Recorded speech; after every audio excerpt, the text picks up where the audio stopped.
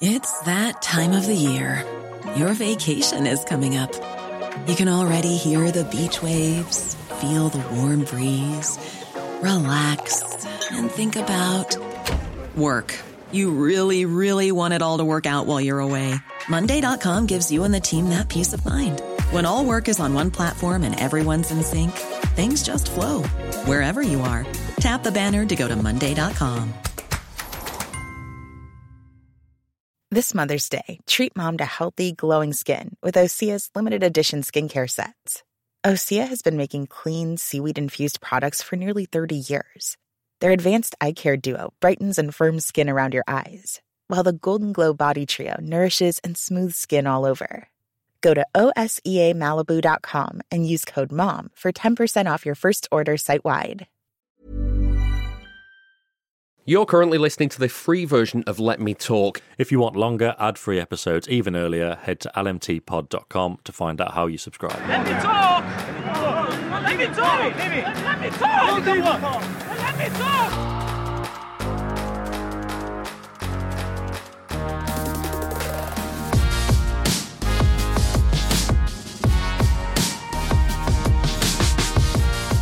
Hello and welcome to Let Me Talk Details, a respite from the weekly whirlwind of top-flight football. This is a space to break down the big picture topics and get into the details away from the game-by-game analysis.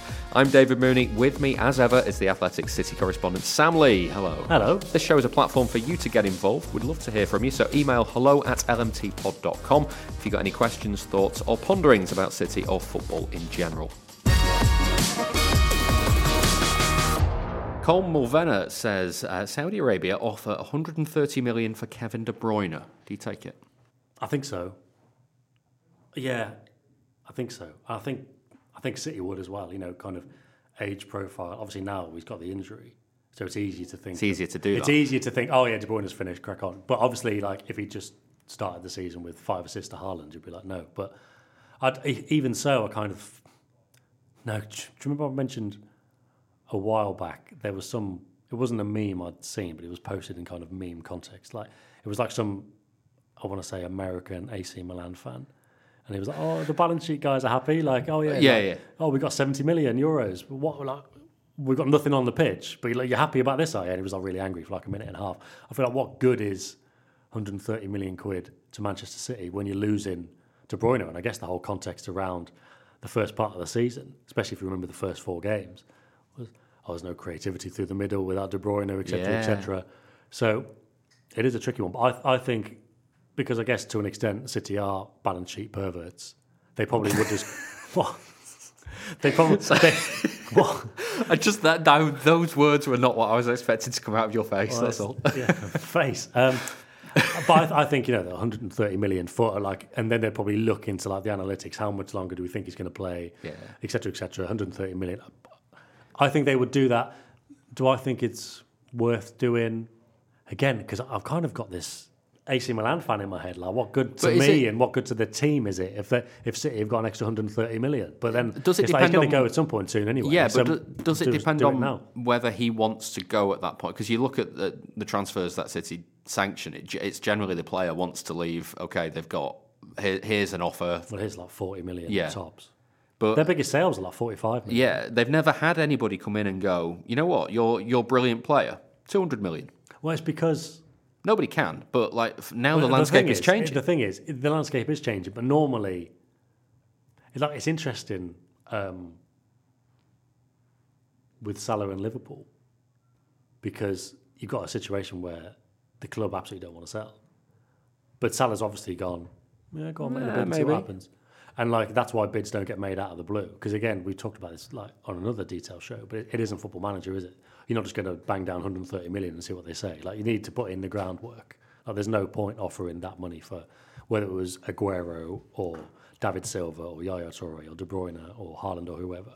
If they're not interested in a move, they've never really wanted to, have they? And obviously, I guess, like with Bernardo Silva, the priorities have always been elsewhere. Like there's so many clubs that should have bought Bernardo Silva when he's been available, especially for like 40, 50 million, which is absolutely mad, but they've just looked up elsewhere. But with this one, I think so. It just makes sense. But it's funny because with Liverpool and Salah, like, you can't sell Salah. But then it's like, especially with the way that Liverpool's owners are, it's like that 150/200 million would go a long way. So you can see why they would be tempted in that sense. But also, it's like you just can't sell Salah. You just can't. Like you can't. But also with De Bruyne and City. But he is just as good in certain, just as valuable to the team. But the team have showed, and I've got faith that they would show, that they can play without him, and they could adapt without him anyway. And to be a balance sheet pervert, I think it makes sense because, but also it's like you give City 130 million, and you go, oh, there you go, you can go and buy whoever now, but they'll go, oh well, we only think he's worth 65. And it's, oh, fuck it. So they wouldn't bother. They wouldn't actually spend it anyway. So I don't know. Maybe you just keep him. See, part of me was thinking that. I had two thoughts during all of that, and the first one is Liverpool's still running off the Coutinho money, so imagine how long the Salah money will go for. But the second one was it just reminded me of when Wright Phillips left, and City turned down 20 million from Chelsea for Wright Phillips, and then accepted 21 million. And it just like there's a long way the negotiations have changed since then. Well, do you remember the Arsenal bid for Suarez, 40 million and £1? Yeah. But that was apparently the buyout clause. And just because they took the piss, it doesn't mean you can reject it. Yeah. If that is the clause, how do they just refuse to do that? That was a wild time. Yeah. The Barclays always delivers. I get now, I think you could genuinely be a fan of the Barclays and not have one specific team because there's always something. There's always something every weekend. You don't have to look out for one specific team. You don't even have to watch most of the games. As long as you're on top of following the right Twitter accounts and you're kind of plugged into all the right podcasts and stuff, there's enough fuel to keep you going into the next week. There's always a crisis team coming out of the weekend. There's always one big performance. There's some massive controversy. There's always some VAR. You could easily just watch that league and not care about any of the specific teams. I won't say his name because it was a conversation that wasn't public. But I was speaking to a commentator who does a lot of TV work and commentates in the Premier League, who grew up in the middle of nowhere and just grew up enjoying football, didn't support a team. I've got a mate who plays football all the time. He plays foot golf all the time. Never supported anyone. Yeah. And it's just it's a fascinating perspective on the Premier League because he's commentated on the Premier League for years and has never had any allegiance to any team in it. And it's it's either most cases like a parent either drags you into it or they just take you and then you get his parents weren't into football, so that's how it happened. But then it's almost like the culture so much is your mates at school support teams, and you see kids walking around with Real Madrid shirts on or whatever, and there's been the whole conversations about there's more City shirts cropping up in different parts of the country, and in a lot of those cases they won't be going to the games, but they've seen it on TV and they've gone, well, I need to support somebody. I like it. The idea of supporting a team is there, so I get if his parents weren't interested, there's that. But also you think, well, I do like football and all of my mates are picking teams. You could even just go, well, I'm going to support X because whoever was the most popular team at the time. Yeah. Or if you're in a different country, if it's Ireland, for example, then there's a higher chance of it being United or Liverpool. I suppose it's pretty similar in the UK as well. But if you're in London and all your mates are Arsenal fans or Spurs fans, depending on where you grew up, or Palace, whatever, you do that. So it is quite unusual, actually. Yeah. But it's always been kind of normalised for me because I've known this lad for over 10 years. One of my mates picked Wolves because he liked the kit, and I mean, you like the kit. But again, there is exactly. But there is just that feeling of I need to support someone. Yeah. And there's loads of people who get into it from FIFA, playing FIFA or whatever. But it always leads to, well, I'm going to support these guys in real life. But for this guy, he's obviously just gone, well, I'm going to be whoever in FIFA. I don't care. I don't support anyone. But bringing it back around to De Bruyne. Please do. Yeah. Well done. Kicking and screaming. There are people who follow football clubs based on the players. Yeah, absolutely. There'll be Belgian football fans who have become City fans because De Bruyne has been so important to City over the last 5, 6, 7 years. Well, yeah, I mean, particularly, I think there's actually statistics to show. I don't want to generalize for the area because when I was obviously in Japan and Korea, there was all kinds of different shirts on the back and whatever. But I think there is evidence to show that in China, for example, people do follow more players rather than teams, or at least it's very common there. But also, all of City's social media channels had this massive upturn and boost in numbers when Haaland signed. And I think Haaland did obviously help do that as well. And that's even just in terms of followers and stuff. But there was a big increase in sales for tickets last season that was attributed to Haaland. And you think, well, these aren't just all Norwegian addresses on the. Yeah, but again, it's not. like I thought it was interesting when you said about supporting a club because of a player. I didn't think you were going to go down the route of like an established country with loads of clubs, like Belgium. Like Belgium. Like, I'm not thinking because there are Norwegian youngsters who will support City now, but obviously the Premier League's such a strong brand over there, and obviously I've already mentioned Ireland, but it's very strong for like Liverpool and United as well. But I don't think too many fans are going to change. But obviously there will be more City coming through now. But I just think it's people from around the world just like wanting to see what Haaland does. I think it's just young people in general as well. You know, we talked about there's data in China that suggests this or that or whatever. I think it's just young people as well. Like that's a lot of how it's going to work. If 130 million is a yes for De Bruyne, Yeah. is 100 million? Yeah, I think it's the same principle. 80 million. Because I remember... How low you go? Well, 60 million. I'm going to give you 50. my logic before I answer. 50 seems a bit like 45. there's no point. No. 45 seems to be the bar for everyone. 50 seems like there's no point. 60 then seems like a lot. Because, you know, I remember saying, like, honestly, during the summer, I didn't even think twice about it. When I did one of the stories about Mahrez getting closer to his move to Al Ahly, saying, like, you know, whatever it was, 32 million, 35 million, I was like, that's really good money. People were like, is it? And I was like, yeah, he's like 32.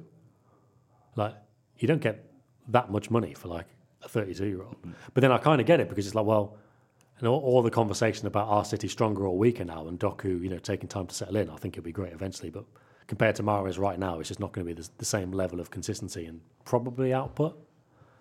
So you think, is it worth selling for the 32? But I was like, yeah, I think that's good money for him. But then you get to 50 million and kind of how key De Bruyne has been. I don't think that's worth it. I'm thinking 60 million, I'm thinking about it. 70 million plus is like, yeah, no-brainer. Because you just don't normally get that money for players who are over 30. But again, I'm kind of on the assumption, and maybe again because it's easy because he's injured, I'm kind of on the assumption that his legs are going to go in like 18 months and then he needs to be Foden. You know, so I'm thinking, well, might as well do it now. But maybe he's got another 3 years in him. And you think, well, what a good is 130 million? Like, obviously, they would love that income. But would you rather have De Bruyne on the pitch for 3 years if that's what he's going to give? Yeah, but I think I'm a kind of rip the Band-Aid off kind of guy, as I've been mentioning about the summer rebuild and stuff. So if that's on the table, hypothetically, am I taking it? Yeah, and then you use Foden. But obviously now, if we're talking about the state of the squad, selling him in January might be a bit much. What's the price for Haaland? Someone who is genuinely irreplaceable. Yeah, but you say irreplaceable in that sense. But again, City would just go, you know, Alvarez was playing number 9 and it'd be great. And he wouldn't score as many goals, but also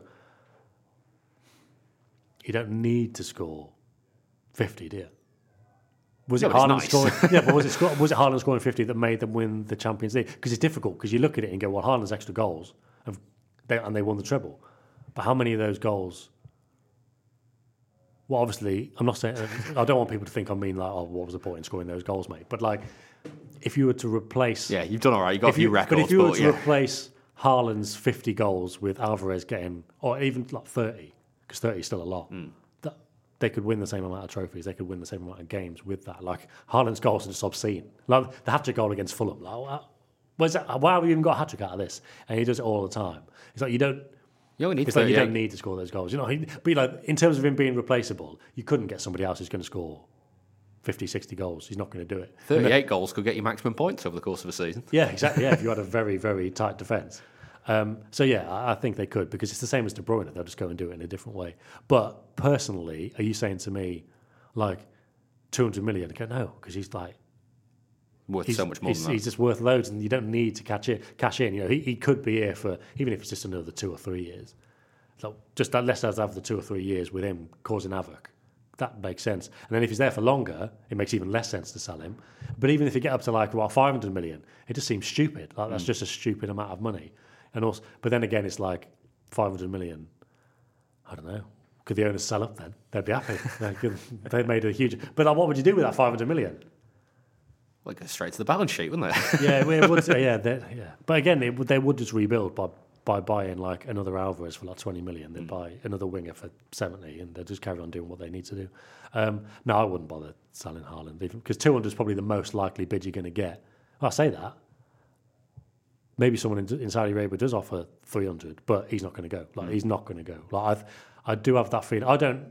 People who want to go and play in Saudi Arabia for like footballing reasons, like football/money reasons, I don't mind. Like, go and do it. It's not a problem. I think the league will be strong in a couple of years as long as they keep recruiting. I think they will. They'll have a league with teams in it that wouldn't look out of place in the Champions League. So go and do it. That's fine.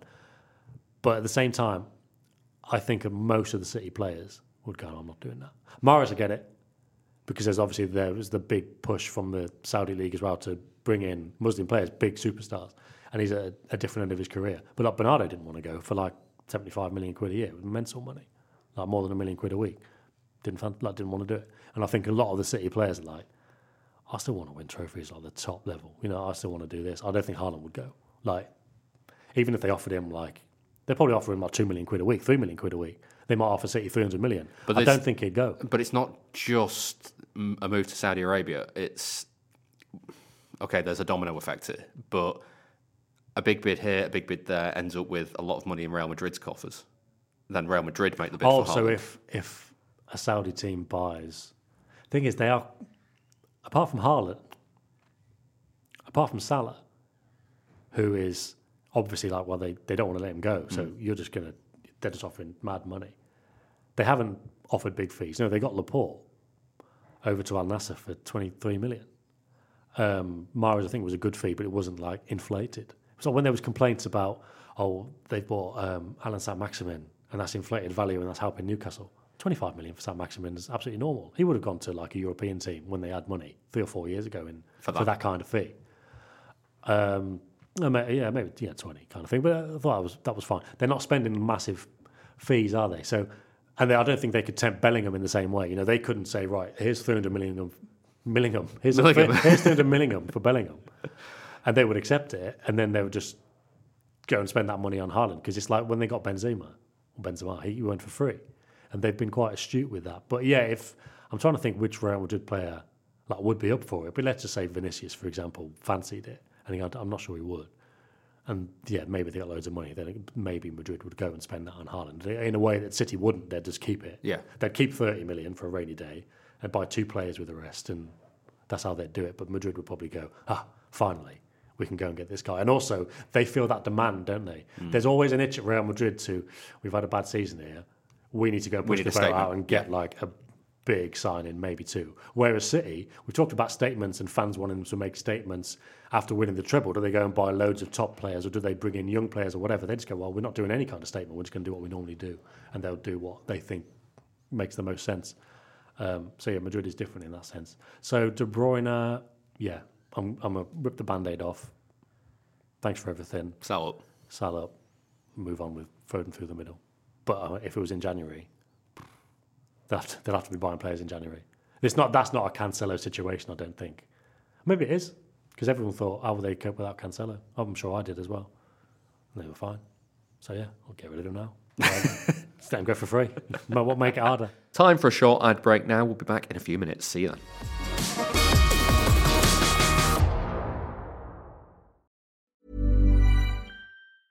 It's that time of the year. Your vacation is coming up. You can already hear the beach waves, feel the warm breeze, relax, and think about work. You really, really want it all to work out while you're away. Monday.com gives you and the team that peace of mind. When all work is on one platform and everyone's in sync, things just flow. Wherever you are, tap the banner to go to Monday.com. Mother's Day is around the corner. Find the perfect gift for the mom in your life with a stunning piece of jewelry from Blue Nile. From timeless pearls to dazzling gemstones, Blue Nile has something she'll adore. Need it fast? Most items can ship overnight. Plus, enjoy guaranteed free shipping and returns. Don't miss our special Mother's Day deals. Save big on the season's most beautiful trends. For a limited time, get up to 50% off by going to BlueNile.com. That's BlueNile.com. When you make decisions for your company, you look for the no-brainers. And if you have a lot of mailing to do, Stamps.com is the ultimate no-brainer. It streamlines your processes to make your business more efficient, which makes you less busy. Mail checks, invoices, legal documents, and everything you need to keep your business running with Stamps.com. Seamlessly connect with every major marketplace and shopping cart. Schedule package pickups and see your cheapest and fastest shipping options from different carriers. With rates up to 89% off USPS and UPS rates. And with the Stamps.com mobile app, you can take care of mailing and shipping wherever you are. Make the same no-brainer decision as over 1 million other businesses with Stamps.com. Sign up with code PROGRAM for a 4-week trial, plus free postage and a free digital scale. No long-term commitments or contracts. That's Stamps.com. Code PROGRAM. Let Me Talk is sponsored by you, the listeners. The best way to support the podcast is by subscribing via Memberful. You can pay as little as £2 per month, which gives you early access to all our podcasts ad-free, and they're packed with even more content. That gives you even more minutes of us to fill up your week. Subscribing is really easy, and the longer episodes will integrate seamlessly with your podcast app of choice, be it Spotify or Apple. Head over to lmtpod.com for more information on signing up and links to all of our socials. Sam, I thought we would pick up on a thread that you dangled on a recent analysis show about City going 5v5 or not over-committing early in games. So I thought it probably worth explaining it a little more, but also it ties into the whole element of, and it goes back to what Juan Malia was saying after the Sheffield United game, of the game was closer to what we wanted than the scoreline suggests. And, people were like, even if they were non-City fans, they had to get a late goal to beat Sheffield United. Obviously, there were some City fans thinking that too. People weren't happy with the performance, more pertinently. But it's like, well, if you knew what they wanted, then it would be easier to accept. You'd still not be happy with it, but you'd understand. Yeah, but also, I guess, although I think it might turn some people's heads like it would with me, because they'd be like, well, they know what they're doing. And if that's what they want to do, and they're executing it well, then who am I to argue kind of thing? And part of that, and it's because of that element of, you see, so there's a lot of really good tactical writing, and I'm not going to knock it at all, but I always remember another journalist said, I think publicly, like in an interview I'd read with him, he said he's always skeptical of like tactical analysis and this team did this and they did that and that was why, to cause this and to cause that. It's like, did they want to cause that or did it just happen? It's like it's difficult to do good tactical analysis without knowing what the intentions what they actually want. And now it's kind of good that I work the other way around, because I'm not brilliant at spotting different tactical things always, unless I already know what they are. But the only reason I kind of know what they are, it's not through coaching background or playing background. It's from asking people at City, well, what are you trying to do? Or listening to press conferences. So in terms of knowing what to look out for, this 5v5 thing, which I guess we've kind of called it for shorthand, but this is what we're explaining it. It was reverse engineered from seeing a tweet after the Real Madrid first leg last season. It was even game, wasn't it? Yeah. It was quite a dull game. In fact, a lot of dull by design. Away Champions League games are dull by design. We've talked again before we go into it. All English teams, all British teams go away from home in Europe, big game, everyone be on the ball. United did it under Ferguson, no problem at all. Mourinho, more understandably, no problem at all. This is what English teams do or did. Keep it tight, but without the ball. Guardiola and City do the same thing, but they do it with the ball. And then to get more specific with it is this element of the 5 versus 5 or not forcing an overload in the final third. And I just remember one of the tactical threads was, I don't know if it actually said City struggled with or whatever, but the idea was City had a front five of whoever it was on the night, and Real Madrid's back five, let's say they had the back four and somebody dropped in. So holding midfielder drops in. There was and it was like, well, City kind of, I'm just going to use the word struggled. But the impression I got was, well, City couldn't really do anything because there was just this 5 versus 5 the whole game, and they kind of cancelled each other out. And I remember thinking, well, surely Guardiola's clever enough to spot that, and to do something about it, to expect it for a start. For every player always says, he says what's going to happen on the pitch and then it happens. Like, he's not going to not have expected that, and then even if he didn't expect it, he'd find a solution after like 20 minutes, or even in the second half when you want more goals, but he didn't want more goals. He didn't want to push. And so I remember thinking, surely he must have known. And then in the second leg, I saw different tactical analysis of the second leg, and obviously how they blew them away. But also, it didn't really need a tactical analysis on that night, because I remember I was messaging you, and you were like, Stones is just running them off. Stones is just running at the box and then carrying on. And that numbers at the back, whether it was 4v4 or 5v5, and normally what City will do, and normally what all teams will do to defeat a low block, is to find that overload. And that's the other thing with Guardiola. It's all about overloads. And like, you could bring the ball over to the left, and that's part of why Grealish was good at what he was doing, because he would just shift the ball back to Cancelo or Rodri, and then they'd bang it over to Mahrez on the right, and then you've got De Bruyne coming in too, and then you've got the 2 versus 1 on the fullback. He crosses it, and Haaland runs into the back post. Thanks very much. Yeah. So it's all about working those overloads. So if you think, well, why wasn't he doing those overloads? I was thinking, well, he must know that, and just not want to do it. So he must reason. be choosing not to do it. And to then in do the second it. leg, when they were like, well, Stones is stepping up and he's creating this extra man in midfield that they can't deal with in the final third. It's like, well, that must have been a planned thing. But I do kind of remember reading at the time, just on a Twitter thread, I think it was like, this is kind of what Guardiola learned, and this is a sort of difference in the framing. It's not what he learned from one leg to the next. It was how he wanted to play it from one leg to the next. But also, I wonder if take that Real Madrid tie as an example again. I wonder if how much of that second leg then, Madrid's approach is, well, we were fine with them in the first leg. Yeah. And like we dealt with them, dealt with them perfectly well in the first leg, Maybe. and but then again, second leg comes along, bang, this is happening. In terms of not taking Guardiola would have known that. Maybe Ancelotti would probably have expected that as well. They're going to come out as more, etc., etc. But I said before, they're just doing the same what English teams have always done, but with the ball. Obviously, the structures involved in that, partly this, not pushing to create an overload. They're keeping the numbers the same, and presumably, Ancelotti, the structures involved in, they're going to come out as more. They would have been alive to it. But to be fair, they didn't look alive to it, did they? No. Like, Stones was just wreaking havoc, and it all kind of came from City having that extra man. It reminds me of, oh God, I'm going to talk about Robot Wars again. But it reminds me of. I'm nodding, by the way. Yeah, carry on. There was one machine that had. This is see when you say you're going to talk about Robot Wars, it's like, oh, they're going to come at us, but the actual structures are you need to talk about specific machines. Yeah. So with an axe, that for one fight in particular, they just cranked the dial up and went, we're gonna overpower this to like we've never seen before. You crank the dial up to 11 sort of thing, and that's what I felt City did against Madrid for that opening kind of 20 minutes or so. It felt like that opening performance without people, that thing that Pep always says.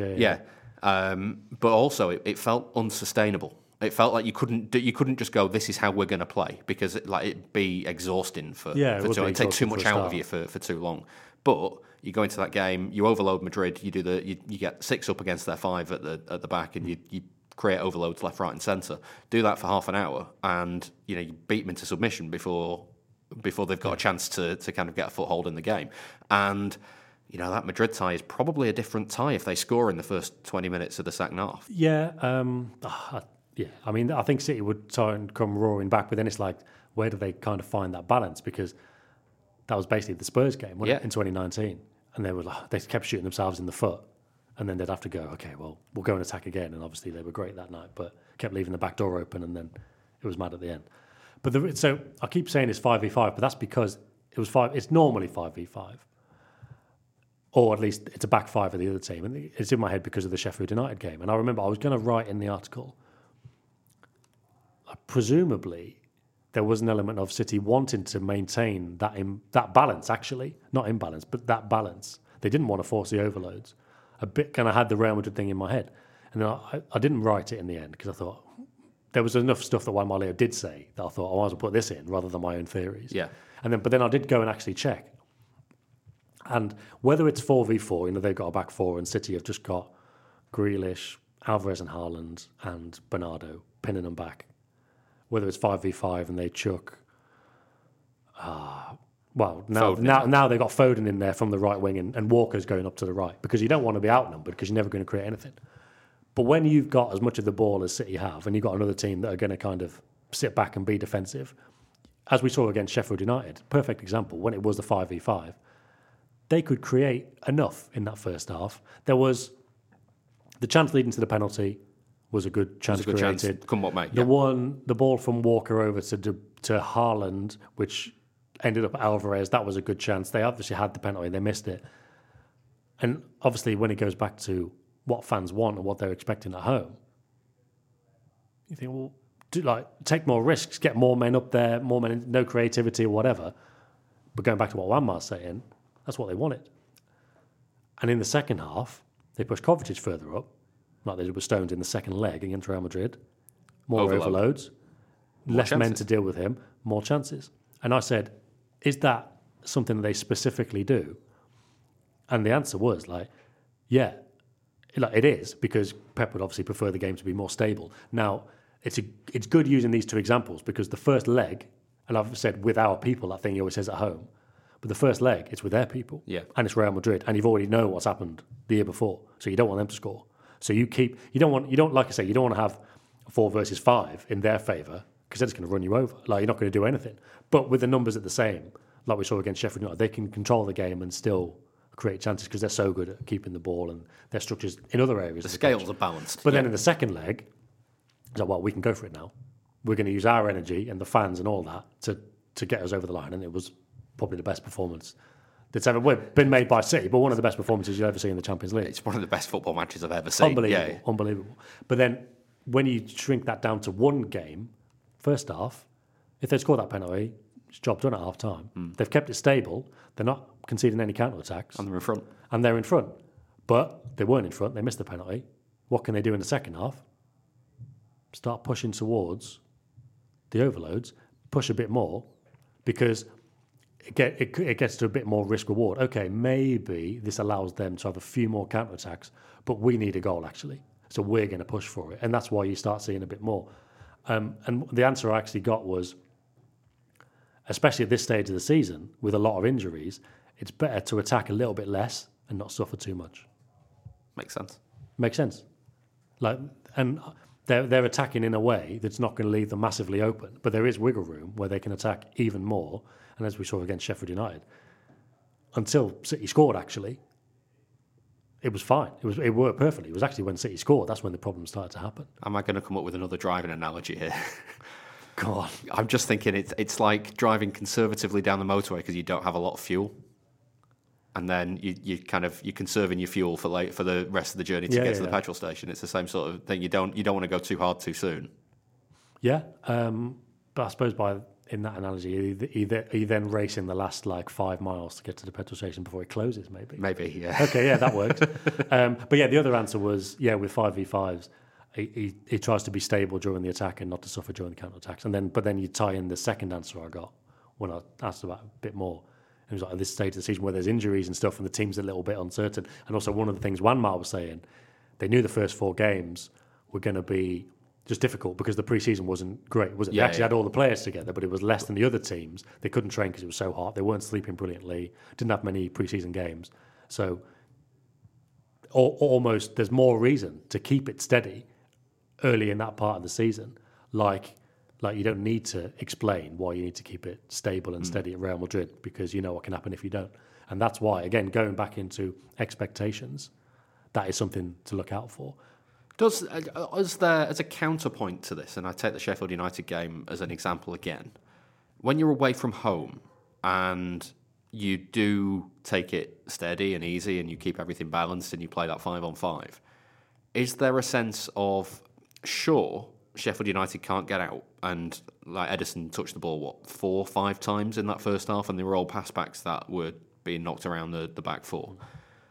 But is there also a case of Sheffield United going at half time with the fans kind of not feeling too bad because City haven't created a huge amount? I have always thought that playing the game that way, it does make sense, and it's won them all the trophies. So I've discarded my own thoughts on this as irrelevant, because what do I know? But it does, in some ways, narrow the margins between the teams where they can score on the break. And they did. And they did. Not even just Sheffield United, but any team. If you're going to make it a close game, again, I have discarded this already because I think if you are playing a close game, but you're still dominating, this is it. They're not having it as a close game like the Fulham first half where both teams were attacking. That's not what they're after. But if you're after a stable game where there is no counter-attacks, there are no counter-attacks, but the cost of that is fewer chances created. It is still, like, it makes sense because you are still trying to create, 2, 3 tops maybe chances in the first half. So it does make sense. If you're creating 2 or 3 and they're creating none, statistically speaking, it makes sense. It's the right approach. But football being football, if they do get a corner or there is a mistake or Edison has to come out and they go around him and he gets sent off or they go around him and score, whatever, something like that can happen. I do kind of feel like if you narrow in the margins between the team and the game is close, there's your risk. It does kind of open it up. But what did set? Was it Pep's Barcelona? But it just comes down to taking the chances, basically. Was it 18% possession Celtic had it? Was it against Pep's Barca that? Right, maybe, I don't know. Years ago. That was when I was at uni, so it probably would have been Pep's Barca. I remember there was a few famous Celtic results around then. So yeah, maybe. But again, like, that's football. But look at the other side of it. Like, that can happen to a Pep team. Yeah. The Atletico Madrid semi-final in his third year at Bayern. Like, they absolutely battered them, missed penalties. It happened. But look what else happens over the course of his career. It's the perfect analogy, really. You win more trophies than anyone else. But occasionally you are going to have a game when a team has 12% possession. So that's why it doesn't matter. You make the game closer, but if you're having all the chances, you're probably going to score them. Yeah. And that's where we're at with City. But also it's like, just to go back to, it's like the counter-attacks things. Like for years, it kind of, I'm not saying we've got all the answers on this podcast, but I remember asking him in the pandemic, I don't think we'd brought it up on the podcast, but I remember thinking that they played a game at Fulham away. It was the one that Sterling got dropped for. I think, did Aguero start and score a penalty? It was a weird game. Fulham away in the pandemic. I think Ferran Torres scored. Yeah, quite possibly. Yeah. But I remember asking him over Zoom, I was like, are there times when you can counter-attack and you actually tell the players not to? But he kind of wasn't having it, didn't want to get into it, either because it was stupid or didn't want to. But we've seen, haven't we? They don't. But going back to what fans are expecting to see and want to see, get it forward, attack the space. How many times have we talked about it on the show about they need 10,000 million passes? The number of times you sit in the Etihad though and you hear like the complaint is like Fulham, Sheffield United, whoever, they've sent players forward for a corner and City have won the ball back, and it's like they're not in position. Like, exploit the fact that there's nobody there and they've not got everyone behind the ball, and like fans want that. Guardiola doesn't want that. No, I mean, there obviously has been a bit of an upturn in that since Haaland came, and I asked Guardiola about it. Having asked him that question 3 years ago, or whatever it was, I did ask him in like March, like probably April, because they started getting the wins by then, scoring loads of goals. I was like, are you actually better at it now? And he was like, yeah, we got De Bruyne and Grealish and Haaland and Alvarez and Foden, so they can do it. So there is more of that now, but you still know that it goes back to the Haaland didn't appreciate it against Burnley, did he? Yeah. He wanted Bernardo to play the pass, and Pep had to tell him no. Like, he was right to keep that ball at that stage of the game, and other players had tried it and they'd failed, and we'd lost the ball, and we don't want to be unstable. So it's exactly the same as that, understanding that there won't always be counter-attacks. Guardiola said after that Chelsea game when De Bruyne scored the winner a couple of seasons ago in January, and it got a bit ropey at the end, and he was like, I know, he goes, and the fans want to see it, and there was the space to do it. He said, I understand the players because there was the space, because Chelsea were actually attacking for once. They'd left the back door open massively. It's like Sterling and Foden were trying to play the through balls and they kept messing them up. And he was like, the thing to do is 1,000 million passes. I asked him about the Wolves game when Sterling scored the penalty. That was probably a month earlier. Yeah, because the way I framed it was during the pandemic, no fans in the stadium. Is it a lot easier for you to get the message to the players, just keep the ball, move it round, hold possession? And then suddenly you got 55,000 people there going, get it forward, we can kill this with another goal. And like it makes the players' decision. Actually, I should play this when deep down they know maybe they shouldn't. Do you remember what he said? He absolutely dismissed it, and then Simon Bakowski said to me, "You remember that thing you asked him last week?" Yeah, he's just said exactly what you were saying. Yeah, classic. But so there's that. In terms of expectations, I mean, there will be more, and maybe it's another section we can do on another show at some point. I mean, if people have got examples, send them in, voice notes if you want. But there's obviously counter-attacks, and this is the other one now. It's like if you're watching a game that's fairly dull, but City are in control of. Like, we knew they wanted to do it anyway because we know we've been watching City enough for now. And like I said, one man was like, "This is what we wanted." The scoreline didn't reflect it. Yeah, there's your reason. But now you can actually look at it and go, "Are they just matching them up at the back. Is it 4 against 4? Is it 5 against 5? Is it 6 against 6? And then in the second half, just try and handbrake comes off. Keep them out. That's the thing. Like I wouldn't have spotted that if I didn't already have like an idea to look out for it. But again, like next time I see City in away games, or just from now on, I'm going to be looking out for that kind of thing and then see how it changes. That's it for this episode of Let Me Talk Details. Remember, this was the free version of Let Me Talk. If you'd like longer ad-free versions earlier, then all the useful links are in the episode description and over on lmtpod.com. If you want to ask us a question or send us a voice note on Twitter, Instagram and TikTok, just search for LMTpod. Or if you want to send us an email, it's hello@lmtpod.com. Thanks for listening, and we'll see you next time. Let me talk! Let me talk! Let me talk! Come on! Flexibility is great. That's why there's yoga. Flexibility for your insurance coverage is great too. That's why there's United Healthcare Insurance Plans. Underwritten by Golden Rule Insurance Company, United Healthcare Insurance Plans offer flexible, budget-friendly coverage for medical, vision, dental, and more. One of these plans may be right for you if you're, say, between jobs, coming off your parents' plan, turning a side hustle into a full hustle, or even missed open enrollment. Want more flexibility? Find out more about United Healthcare Insurance Plans at uh1.com. When you make decisions for your company, you look for the no-brainers. And if you have a lot of mailing to do, Stamps.com is the ultimate no-brainer. It streamlines your processes to make your business more efficient, which makes you less busy. Mail checks, invoices, legal documents, and everything you need to keep your business running with Stamps.com. Seamlessly connect with every major marketplace and shopping cart. Schedule package pickups and see your cheapest and fastest shipping options from different carriers, with rates up to 89% off USPS and UPS rates. And with the Stamps.com mobile app, you can take care of mailing and shipping wherever you are. Make the same no-brainer decision as over 1 million other businesses with Stamps.com. Sign up with code PROGRAM for a 4-week trial, plus free postage and a free digital scale. No long-term commitments or contracts. That's Stamps.com. Code PROGRAM.